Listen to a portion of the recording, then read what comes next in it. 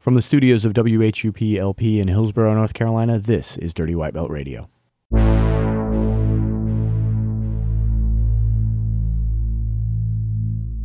Innovative, often duplicated. When enough people get on the trend, I elevate it, make it way harder for them to follow what I take. It hard to swallow like a lozenge lodged in your trachea.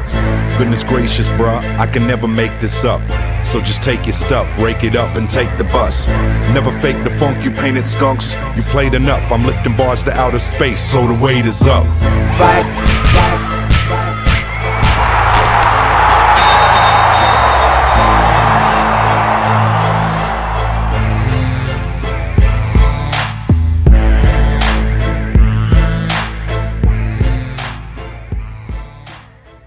It's not every day you get to train with the reigning, defending black belt double gold world champion. It's even rarer when that person is not just defending the 2016 weight class and absolute title, but also the 2015 one, and is working on an unbeaten streak of 2+ years. But if you get that opportunity, you have to take it. And if that opportunity doesn't come to you, you have to make it happen. And so we were really excited to put on our first ever Dirty White Belt Radio sponsored seminar. We brought in Dominika Oblanite, who taught a Friday night women's only seminar at Elevate MMA and a Saturday co-ed seminar at Triangle Jiu-Jitsu right here in Durham. And it was a pleasure to train with and talk to the best in the world right now. And whenever we get a person of that caliber in town, of course we want to talk to him on the podcast. So we took about an hour to talk to Dominika about her own journey in jiu-jitsu, about her life experiences that have brought her to this point, about her philosophy on teaching, on training, and a really wide-ranging conversation about her interests, including Japanese animation, including webcomics, and more that I think you're really going to enjoy as much as I enjoyed conducting it. I want to take a moment and thank everybody who came out to train and support the seminar. Everybody on Friday night and Saturday was really excited, very enthusiastic, and it was excellent not just to watch the techniques be absorbed, but also watch the sense of community that we had on the mat from everybody who trains jiu-jitsu down here. So that was a lot of fun for me. And if you were there, whether you were training or teaching, I really want to say thanks for coming out. We'll talk to Dominika at length during our featured interview, but I want to tell you about some upcoming news items first. Last year, we took a look at hundreds of matches from US Grappling and put together an information graphic that showed you the most commonly used submissions at US Grappling tournaments in 2015. Well, it's about that time again, but we didn't just look at the 2016 tournaments.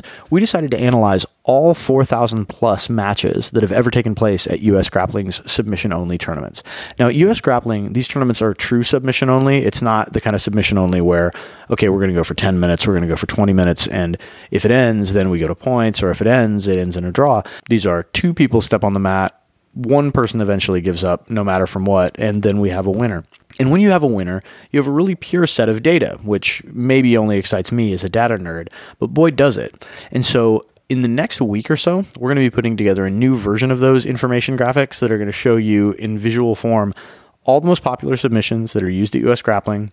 This will be really fascinating, I think, just from an informational perspective, but it also helps inform how we train. And I think there are some things that will surprise you, some things that do not surprise you. And we're going to try to have a segment on the show in the next couple of weeks so that we can discuss that data. And we'll go over the 2016 results, the 2015 results, and the more than 4,000 matches that went into this analysis. US Grappling is our favorite tournament organization for a lot of reasons. Run by grapplers for grapplers, US Grappling consistently provides the best tournament experience for competitors. Whether it's a points tournament or submission only, and US Grappling runs true no time limit submission only events, it's the best place to compete and to watch your friends compete. Check out upcoming events and register online at usgrappling.com.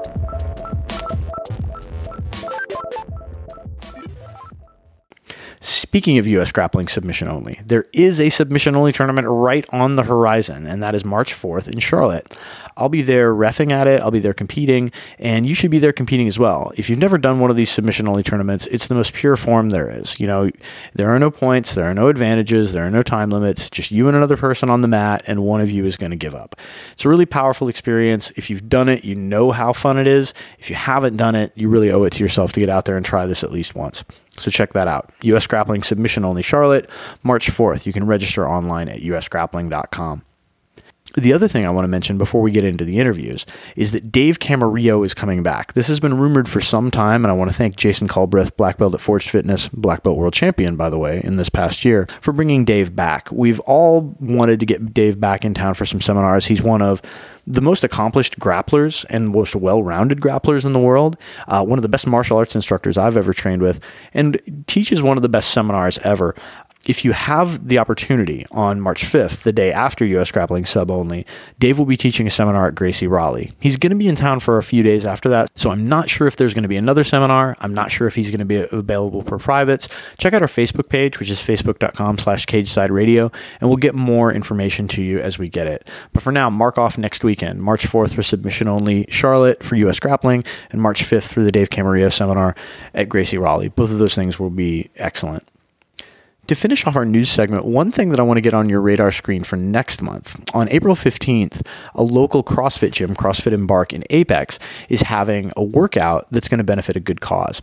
I was made aware of this by Ryan Homer, who is a purple belt who trains at DeFirma Training Center. And Ryan's an active competitor, sort of a fixture of the local community. And he mentioned to me that his sister Sarah was organizing something that I might be interested in supporting, not just from a charitable perspective, but also from a workout perspective. So when I approached Sarah about talking about this on the podcast, she said sure, and she offered me a couple of free CrossFit classes. Now, I'd done circuit training before, but I'd never done a proper CrossFit workout before. So I decided, hey, why don't I go and try this CrossFit thing before I talk to Sarah? So what you're about to hear is me conducting an interview after my first ever CrossFit workout. I'm very proud that I don't sound as out of breath as I probably was. Without further ado, here's Sarah Homer explaining how you can support a good cause while getting a great workout at the same time. So Sarah, thanks a lot for crushing my spirit with today's workout. Yeah, anytime. You're always welcome at CrossFit Embark.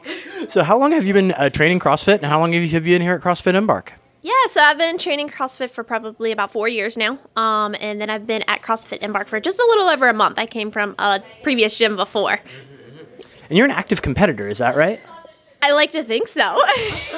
I do the best I can. We compete pretty frequently. We have a competition team at Embark that is hoping to qualify for the CrossFit Regionals in June. And what do you get out of competition that you wouldn't get just out of training and doing workouts of the day? What does competition do for you? Yeah, so it's different from person to person. Personally, for myself, it drives me to be better and to keep training. And I love the feeling of pushing myself to the limit.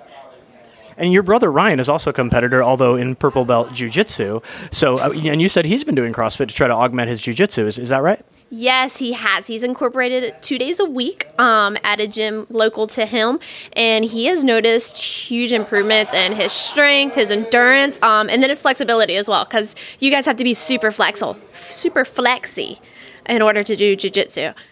Yeah, we do our best, just not to break. It helps. So who can kick whose butt, you or Ryan? And don't worry, he doesn't listen to the podcast. So growing up, I always had the upper hand. I was the big sister. However, now he has definitely shown me that he can kick my butt for sure. But when it comes to working out, I got him. But he can choke me out. And over the course of a lifetime, though, you're still probably ahead, right? So he's got some catching up to do. Oh, totally. I'm the older sibling. I always have the upper hand. So you all are doing a special workout of the day, a 5K gone bad for a good cause. And can you tell me a little bit about that and how that came to be? Yeah, of course. So on April the 15th, we're holding 5K gone bad.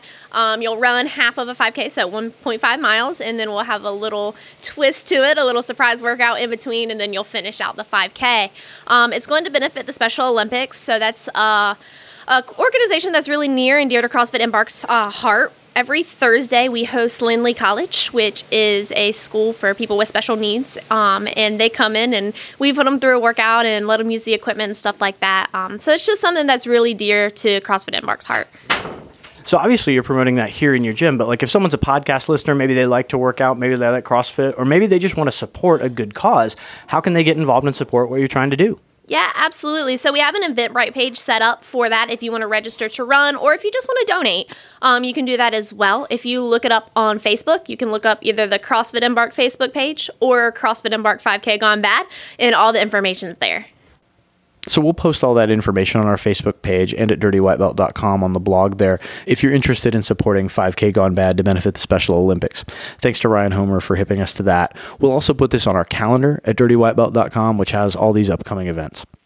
Our featured interview today is brought to you by Toro Brazilian Jiu-Jitsu Company, featuring the best gis, rash guards, shirts, fight shorts, and all other products for Brazilian Jiu-Jitsu. Toro BJJ is the best company to support for your grappling needs. Additionally, Toro BJJ does a lot to support our local community as well, and it's important to support those who support us. You can check them out online at torobjj.com or in person at 124 Ladder Road in the location of Cage Side Fight Company and Triangle Jiu-Jitsu. Thanks to Toro BJJ for supporting this featured interview. Now it's time for our featured interview. So Dominika Oblenite is only 21 years old, and yet she has beaten such grappling titans as Mackenzie Dern, as Monique Elias. She's competed several times against our own Caitlin Huggins, who is one of the black belts that is most active competing in this area, has been on the show many times, has taught and trained and competed at the absolute highest level. And so I knew all of this, and I had been assured that in addition to being an exceptional competitor, Dominika was a lot of fun to be around and really interesting to talk to. And that's what I found as well. From the perspective of getting better at jiu-jitsu, it's always helpful to go straight to the source of the people that are the best in the world and ask how they got that way, about how, what the benchmarks of their success are, what their training methods are. And we're going to talk about all of that with Dominika. So, of course, we talked to Dominika about her training method. We also talked to her about who her toughest matches are. We talked about what her goals for the future are and what it's like to be a young person in jiu-jitsu who is a 21-year-old full-time college student that just happens to be the best in the world. We talked to her before her Friday night women-only seminar at Elevate MMA. So I'm going to get right into our interview with Dominika, and it starts out with me attempting to pronounce her name. I want to try and pronounce your name, okay. And I want you to acknowledge that I haven't asked you how to pronounce your name. Sure. All right, so Dominika Oblenite? Dominika Oblenite. Oblenite. Yeah. Okay. I was close. You were close. How many, on a scale of 1 to 100, how close did I get compared to the average person?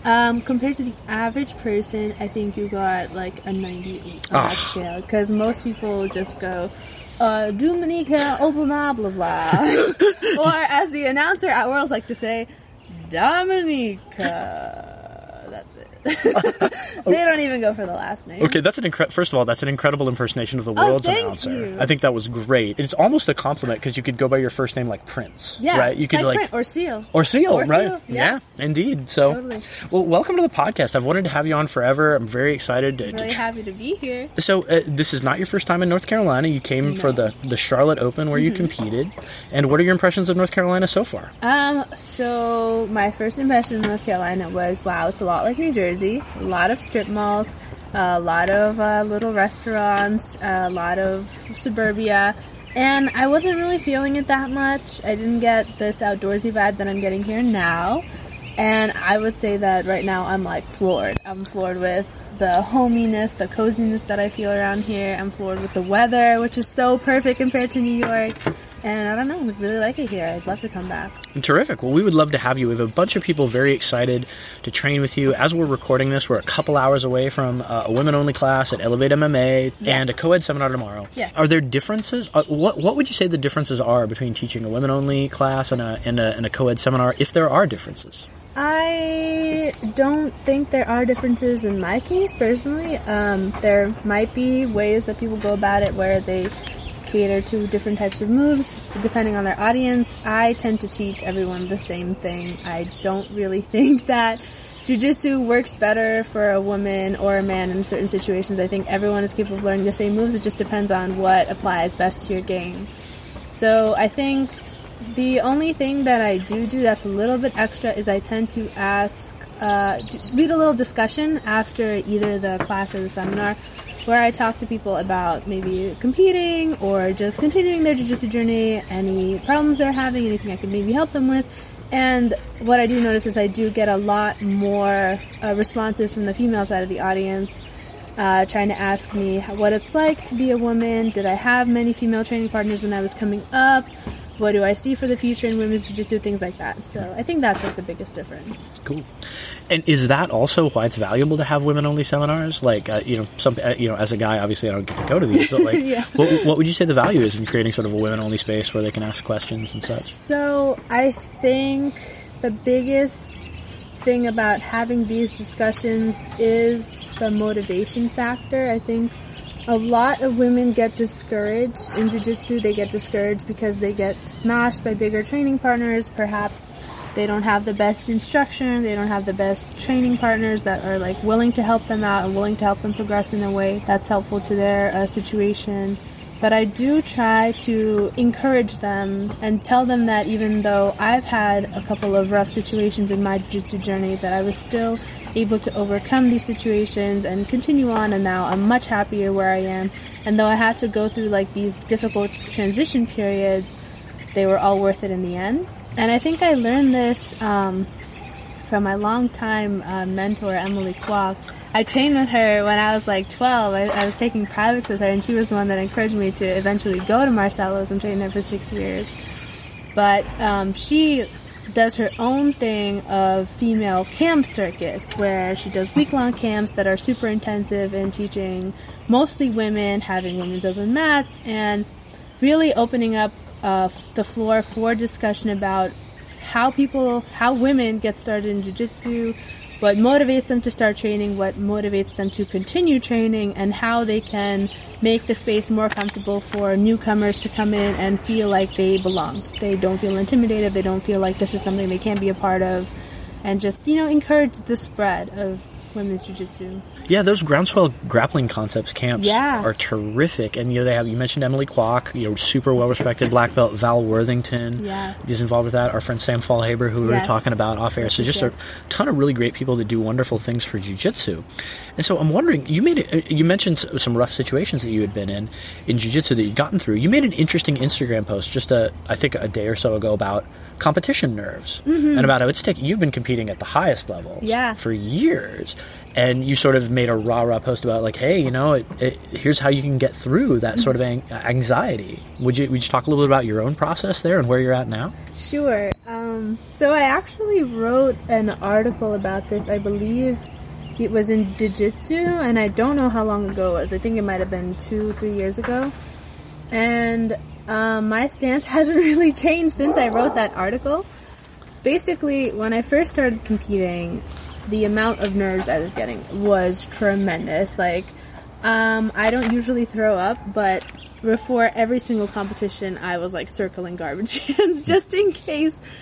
And I don't think that ever really stopped.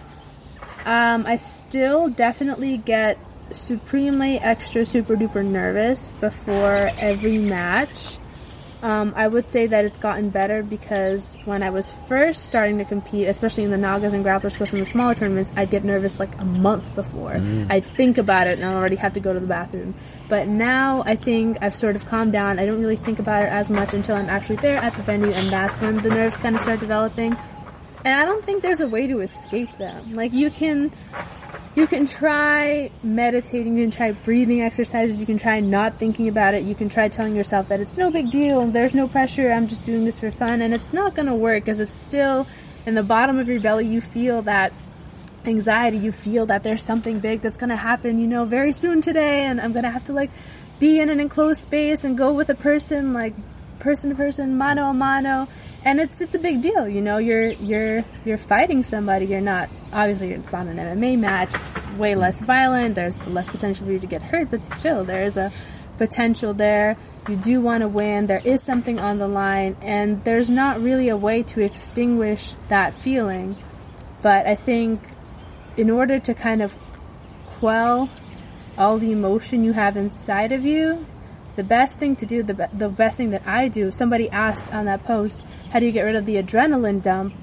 I would say pick a training partner, pick somebody that you're close to, and an hour or so before the match that you're scheduled to go on to, you should just drill the positions you know best and make sure that you're really like using all your strength when you drill, and do it for maybe 5 or 10 minutes, not for a really long time.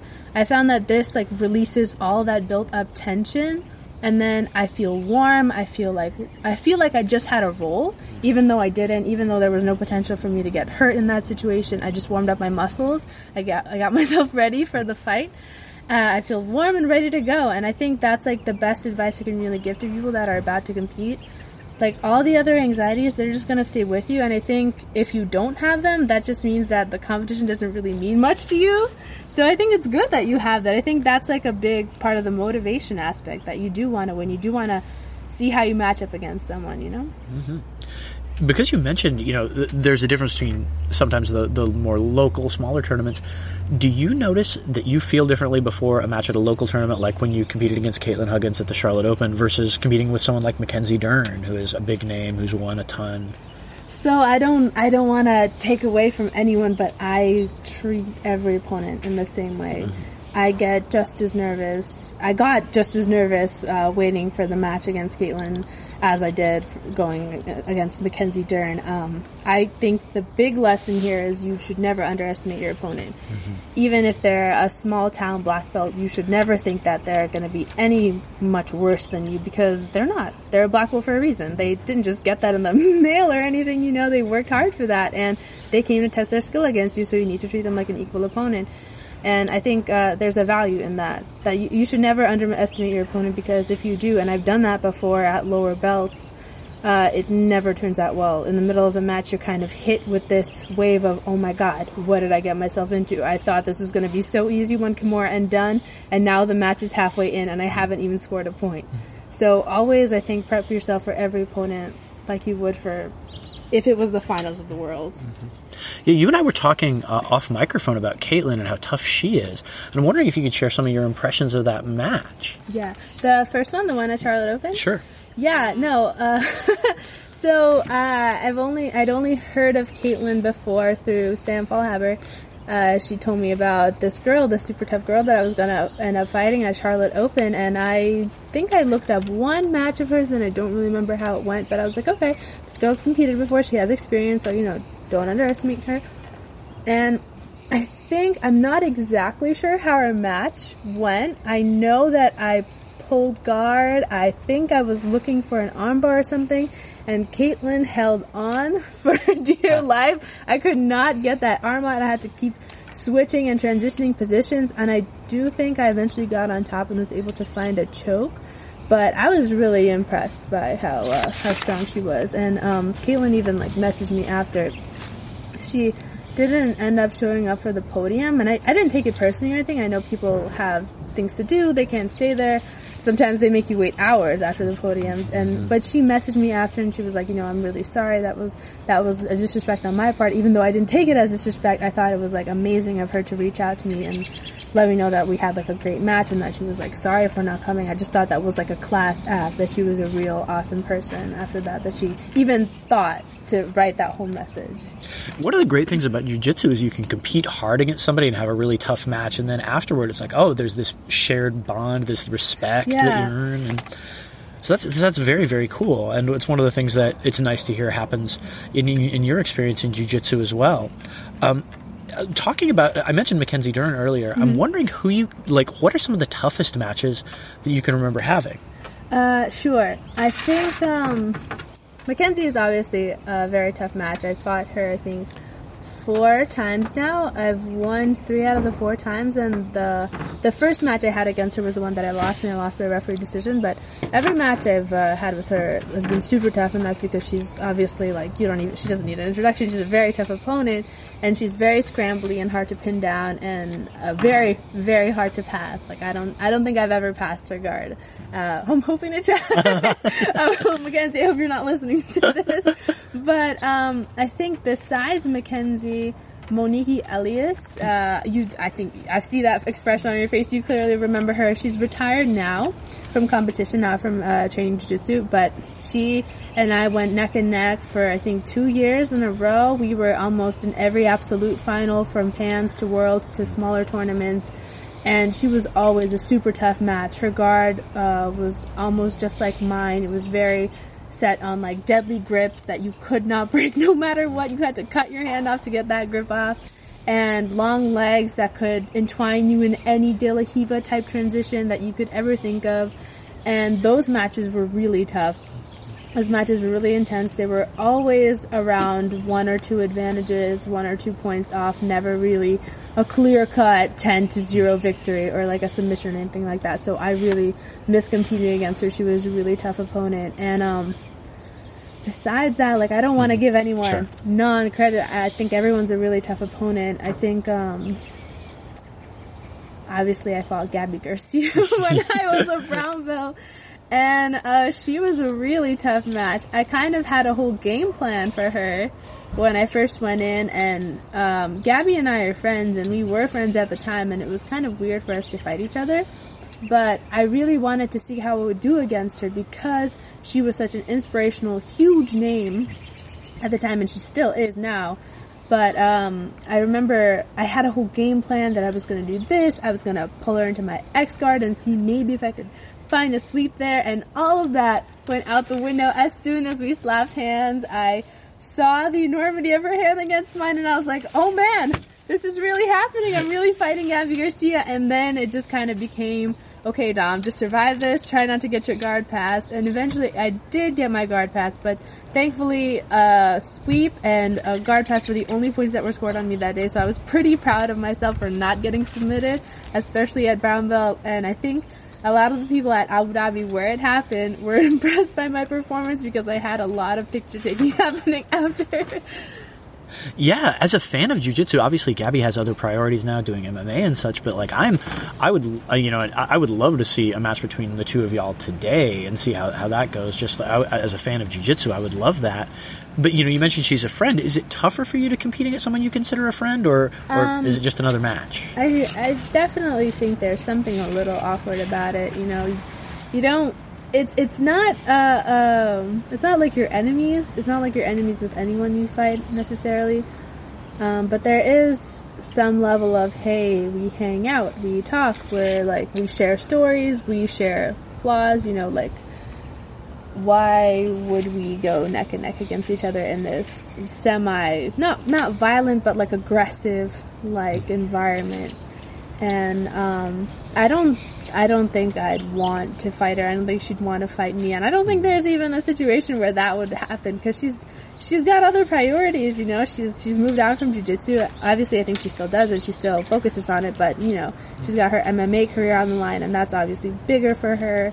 And she's doing big things. So I don't think she'd go back to the level of not getting paid to compete again. Yeah, most definitely. On the topic of pay, you and I were talking a little bit off mic about equal pay for BJJ, which is something that is a cause that's near to your heart and a hashtag that you started. And, in jiu-jitsu, like in life, unfortunately, there are pay discrepancies. Yeah. And so I'm wondering, what first inspired you to speak out on that? And maybe you can talk about how that came to be. So, I've written about this before, too, but to retell the story, I started equal pay kind of off of a wave of not like anger, but just a wave of frustration that happened to me after the first New York Pro, where they first introduced paying fighters in the IBJJF. And I was at the tournament and I was looking over the pay scales, and I looked and it said $4,000 for first place as a black belt, and I was like, golly gee, that's amazing. Yeah. That's great. $4,000? Are you kidding me? That's awesome. That's more than most jiu-jitsu fighters get paid in a month. That's a great reward. And then I saw that in a little separate square, it said women's absolute gets paid $1,500, and I was like, that can't be right. How can the division be getting $4,000 and the absolute be getting $1,500? That's so much less. Then I realized, of course, that there were no prizes for the women's divisions at all. It was just for the absolute, and the men were getting $4,000 for first place in their division and $1,000 for second place in their division, and there was no absolute. And I believe they had about 5 divisions, maybe 4 different weight categories. And I calculated in my head, I don't remember the exact numbers today, but it was something like a $25,000 total sum of prizes awarded to the men versus a $2,000 something $700 prize that was cumulative to the women of all the different belts, all the different absolutes. And I was like, it's a little interesting. Why is the gap so huge? Why is it almost a 10-time difference? I don't really understand. And I tried appealing to the IBJJF. I tried getting them to instill a limit. So, say, a lot of people are making the argument that there's not going to be enough women to fill those categories to justify the $4,000 prize. And the first thing I said was, the first pro, one of the divisions for men had 2 people in it. Mm-hmm. So, both of them went home with money. 2 people in the division. That's still less than the female absolute. So that didn't make any sense to me. And then after that, they instilled a limit. So there had to be 4 men to sign up in order to justify the prize. Still no prizes for the women. And I don't understand why they can't do the same thing for the women. I just can't find an argument for it. And many people will say, the women don't bring in enough viewers. And that is, how are you going to justify that? I can see you justifying it in basketball games and all other games where you can actually tally up the attendance. Here, you don't know who's watching whom. And for that matter, a lot of people aren't there just to watch the black belt men. They're not. They're there to support their teammates. They're there to support their coaches. They're there to support their wives, their husbands, their kids. They're not there exclusively for the black belt men. So there's no way to really factually gather up all that information and put it in a statistical format where you can tell me that women aren't bringing in viewership. I think that if we can look at maybe pay-per-view stats of women's only matches where there's an event where it's only women happening, then maybe you can give me that information and then maybe we'll argue about that then. But for now, I still think that there's no reason why those pros shouldn't be equal in pay. Mm-hmm. And I've had so many arguments with people over this online. I've read so many Reddit forums just trashing the whole cause and encouraging this one thing that I really love of women fighting men, which is awesome, because we're definitely biologically the same. Right? We definitely have the same muscle mass. We definitely have the same amount of testosterone in our bodies. That totally makes a lot of sense, guys. Thank you. And if you didn't understand, that was sarcasm. We'll put the sarcasm tag in the podcast. Yeah, please put the sarcasm tag because somebody's going to say, yes, she's a genius. She's proposing what I was proposing. But no, we really need to consider that women's jiu-jitsu is growing. If we're not seeing equal pay now, maybe it's been justified, but it's soon not going to be because divisions are growing. Popularity is growing. I'm seeing a lot more women showing up for seminars. I'm seeing a lot more women show up in classes. There's a lot more interest. It's becoming a more female-friendly space. So I think we're going to see progress hopefully soon. And I will commend the IBJJF on doing one thing, and that's making prizes equal for the top-ranking female black belts and male black belts. And I really appreciate that. I think that was something given because of the cause to appease some of the people that were still angry about the pro payments. Mm-hmm. But I will say that there are still people that even after that were criticizing the IBJJF's decision to do that, saying that women don't work hard enough. And I understand if you're giving me the argument of statistics, if you still in your head believe that women are capable of achieving the same things in the sport as men, that they are here for a reason, they're not just here to get boyfriends or whatever. But the people that are saying that we don't work hard enough, that we don't sweat enough, that we aren't putting in enough effort, that's just ludicrous. You can't measure that at all. You can't measure heart. You can't measure how much effort I put into it, especially if I'm training all the classes that you're training and I'm doing all the weightlifting that you're doing and I'm taking all the supplements that you're taking and I'm paying the same amount for my flights and I'm paying the same amount for my gym membership. You can't make these sort of arguments based on nothing, based on air. Mm-hmm. I think people take such a short-sighted approach, too, is that, particularly when you're talking about prize money, it's there aren't enough people to justify it. Well, if you build it, they will come, right? Yeah. And one of the things that's been gratifying to see over the last few years is the growth of the sport, simply because fewer women are in the sport now, but I think the growth rate among women is actually much higher, simply because I think jiu-jitsu is for everybody, and we need to make sure it's accessible for everybody. So let's talk about training a little bit. One thing that we got some listener questions for you, and a bunch of people were interested in, do you train full-time now? Is this your full-time job? No, it is not. I'm still in school. I'm currently a junior in my second semester at Columbia University. I have 1 more year left. Hopefully just 1 more year. Hopefully I don't have to make up any credits or anything for my majors.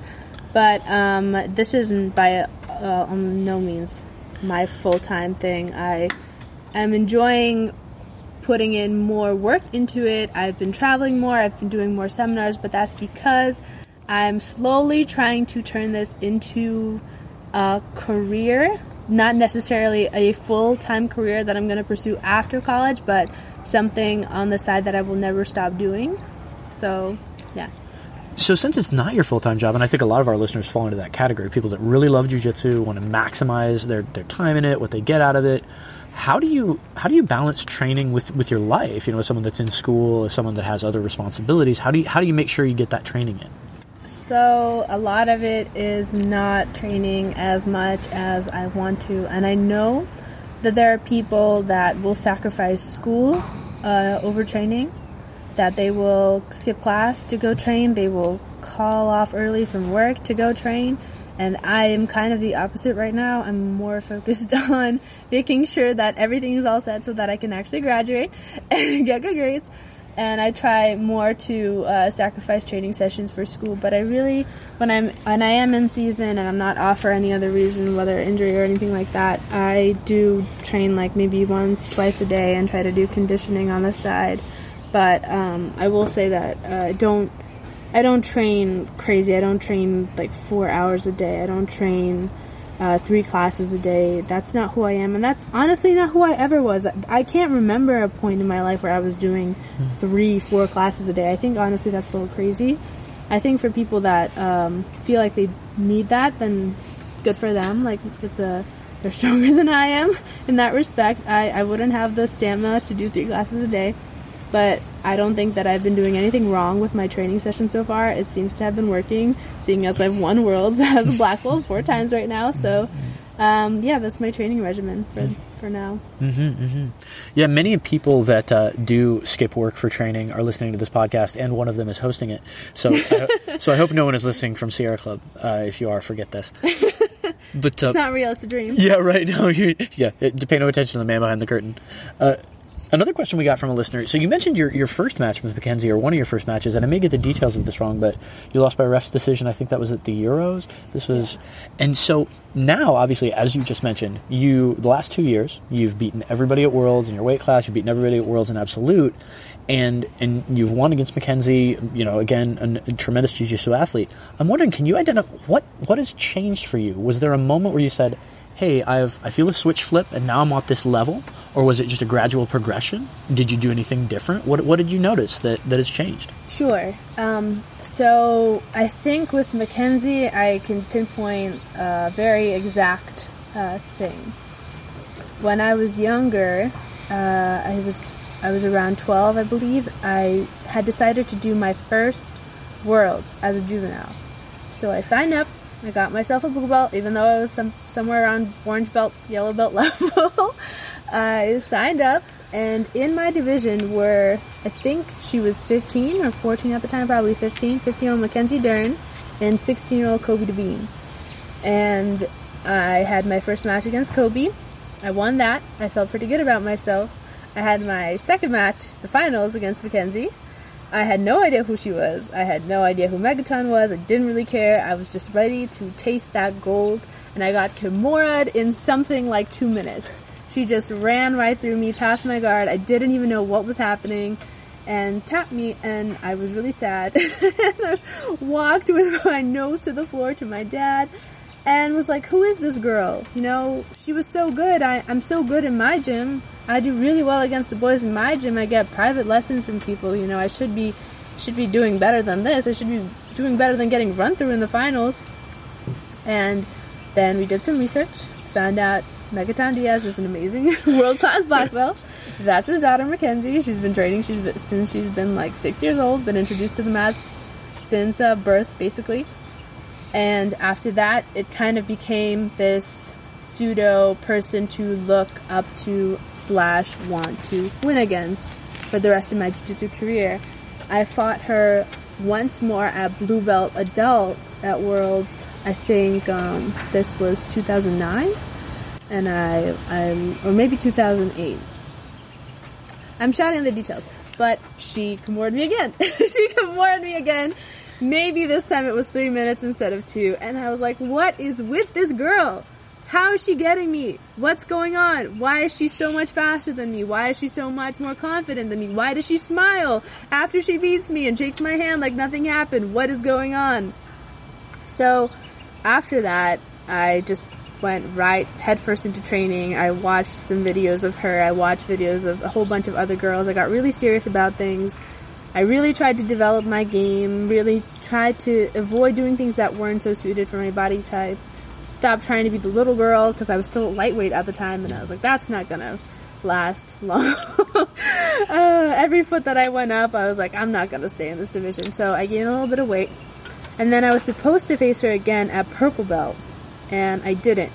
She lost the match to Liana Diderich, and then I met Liana in the semifinals, and I beat Liana. Then eventually went down to the finals, beat Rachel DeMera, and got my first gold in the absolute as a purple belt at Worlds, and I was 15 at the time. So, fast forward, Mackenzie gets her black belt before I do, so I'm checking her fights, checking on her matches. She's doing really well as a rookie black belt, obviously. There's no surprise there. And then I get my black belt, and then I'm like, okay, alright, here it is. There's no more moving up. Now we're all on the same level. Now we're all going to meet. I just know it's going to happen. And my first tournament as a black belt, you were right, it was Europeans. And I had my first match in the absolute against, I believe it was Amanda Lowen from Seattle. Amanda Lowen! I'm so sorry, Amanda. You were an awesome fight, and always a pleasure to see you in all tournaments. And then after Amanda, I had a match against Yanni Larsson, which I hope a lot of you know who she is. She is a Swedish black belt who has recently retired to become a doctor, of course. And she was really, really big a couple of years ago. She won Worlds as a black belt. I believe she won Worlds maybe 2 or 3 times as a brown belt. Mm-hmm. I'm kind of shoddy on the details, but she was really, really good. And I always wanted to fight her, and I had her as my second match in the absolute, and I was stoked. And also, I was terrified. I had my match against Yanni. I ended up winning by an advantage. I was so giddy inside, I couldn't even tell you. I had fought her once before, and I wasn't even able to score a point against her. And now, at my first black belt level tournament, Europeans, which is pretty big, I managed to beat Yanni, and that was really big in my book, and I was already feeling really confident. And then I had a match against Mackenzie. I think it was the semifinals. So I go into this match, and I feel good. I feel good after Yanni, but I know the main event's not over. So we slap hands, I pull guard, I pull her into my close guard. I'm working on the close guard. I'm really trying to find submissions, but she's so good at swinging her arms out, I can't really lock anything in. She's so small, she can tuck everything in nice and tight. I can't really find an elbow, a groove, a place to put my legs so I can lock anything up. So I open up. And then I'm not exactly sure how the match went on from there. I believe it was advantage to an advantage. I believe she almost got a pass on me that he inverted to and then got back into guard, and then I almost swept her. So that's how we built up our advantages. And then the match ended, and I thought that because of that almost pass where I saw her get the advantage, that I had already lost.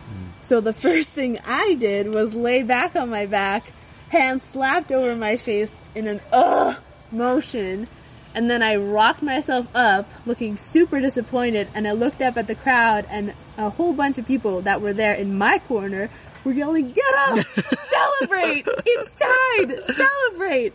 I was like, oh shit. I messed up. So, obviously, Mackenzie dancing around and lifting her finger up in the air a couple of times made it really seem like she was the more confident fighter that definitely, no argument, won the match. And a lot of people came up to me after and were like, you know what, you should have celebrated. Maybe you would have had more of a chance. And kudos to her, she did an amazing job in that match. I'm not taking that victory away from her. I'm just highlighting a little BJJ advice for people out there that are getting refs decisions. But then after that match, I realized that our skills weren't the same as they were 5 years ago. She wasn't running through me. I realized that a ref's decision with a world-class competitor like Mackenzie was awesome as a rookie black belt. And then after that, I kind of just kept building my confidence. I kept telling myself that there was no reason I couldn't win against these women. There was no reason I couldn't win against women that have been competing in black belt for years and years, and that I was no different, that my jiu-jitsu was on par with theirs. And it would be close, probably, but I could still do it. I could still salvage the win, you know? And then I fought Mackenzie for the next time at Worlds, I believe. Yeah, it was at Worlds. I didn't do Absolute at Pans. I did Absolute at Worlds, and then I think she was either my semifinal or my quarterfinal. And I think I beat her 2-0 or something like that. And after that, you know, I felt like it wasn't a big deal anymore. It was kind of like going into training with somebody that I had trained with a lot before, and they always used to beat up on me, but over time, my progress eventually caught up with them, and now we were sort of on the same slate, and I could really be a high-level competitor to rival her skills. So I think what really helped in this situation for me, obviously technique improvement is important. It's crucial for all of us. But more than that, it was building up the confidence in myself to tell myself that I was good enough to rival these girls. That there was no reason a rookie black belt couldn't, rough it up with the best of them at that level.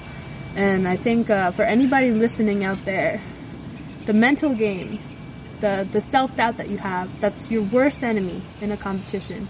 The primary thing you have to do is just eradicate that self-doubt. Tell yourself that no matter how many titles that person has that's in front of you, no matter how much buzz they have going around them, there's no reason you can't beat them.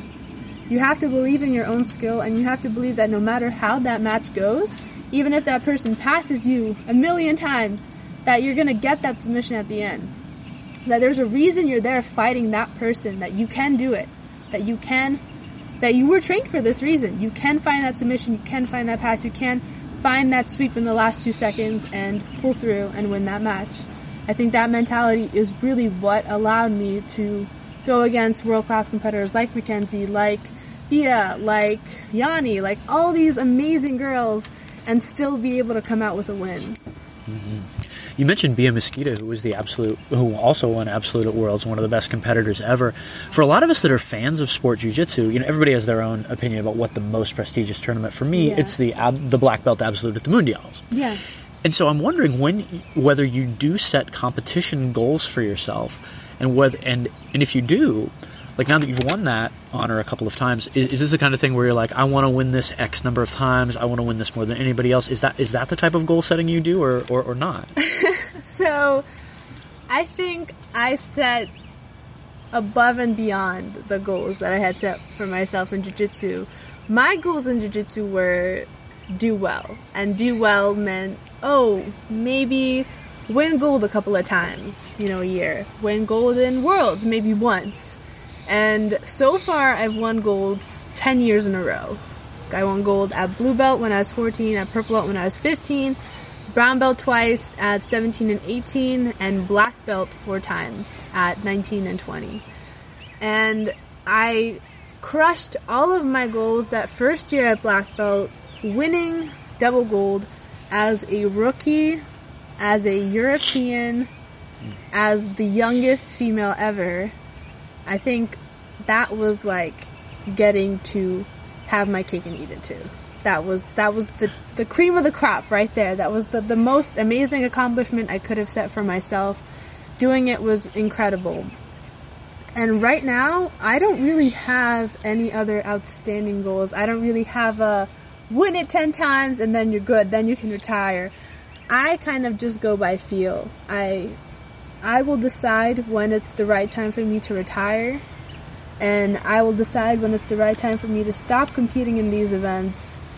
For now, it's just about improving my skill, continuing to see how I do against these amazing girls, and I just do it for the love of jiu-jitsu, There's no other goal. I'm just here to do it, I'm just here because I love it. Mm-hmm. That's the best reason to be here. And one of the interesting things about the jiu-jitsu community, so you have a laundry list of accomplishments at a very young age. And so, and this has generated, people in the jiu-jitsu community know who you are, generally speaking. And so I'm wondering, like, as a young person, like, it's not like you're famous, right? You're jiu-jitsu famous. Yeah. So you can walk through an airport without people saying, like, I saw you, like, we saw a Netflix actor on the street today, and you were like, I know that guy. I know that guy, yeah. And so how do you find that in terms of, what is your experience being relatively prominent in a niche community like jiu-jitsu? It's so weird. I feel so weird when people come up and ask me for pictures. And obviously in jiu-jitsu tournaments, not at the airport, nobody knows or cares why I'm at an airport unless I'm doing something shady. But it's just weird, and I don't think it's because, it's jiu-jitsu or whatever. I think it's weird because I think of myself as this weird, nerdy person who does this weird, obscure sport that no one really knows about, and I'm 21 years old, and I do not have my life figured out at all. I'm just trying to get into the process of adulting.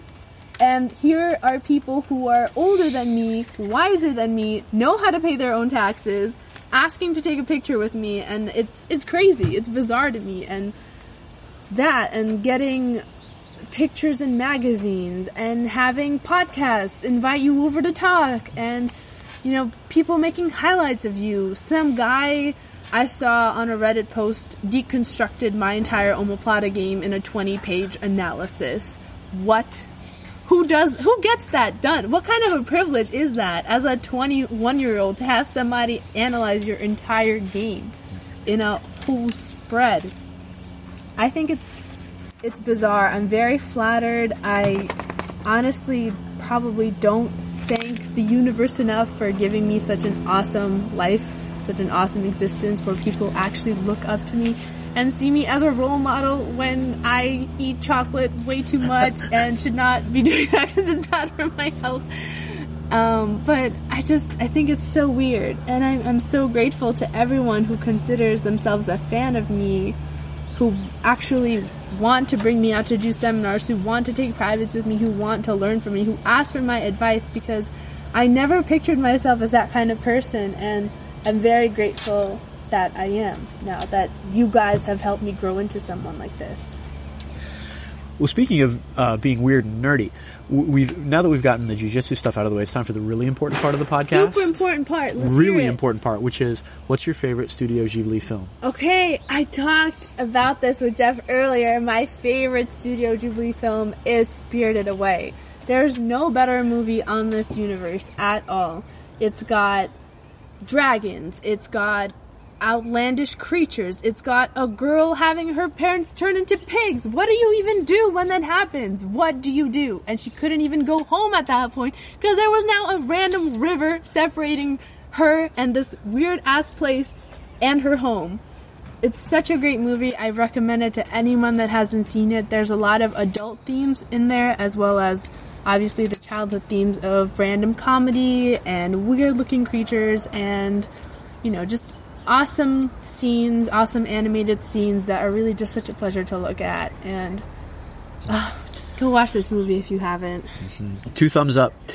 Continuing in the nerd vein, 3 webcomics that you think are either your favorite 3 webcomics or 3 webcomics people listening should check out. Okay, my favorites. I haven't looked at these webcomics for a while. I think Questionable Content is a big one. I think it's probably likely the most well-known off of this list, so most people that do read webcomics should know this.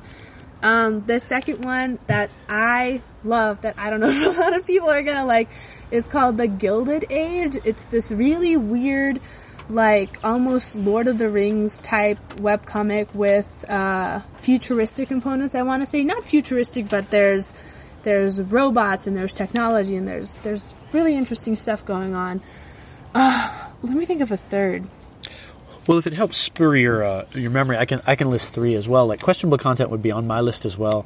I also enjoy a webcomic called Dumbing of Age. It's by this guy David Willis. I don't know if you've read that one. Oh my god, I love David Willis. Yeah, have Walkie. you looked? Yeah. Walkie. Have you looked at all of his work? Almost all, except for the stuff on Slipshine. But Roomies, it's Walkie. Roomies was amazing. Itsuwaki was amazing. Oh my god. Oh, short packed, right? Short pack was so good. Oh my god.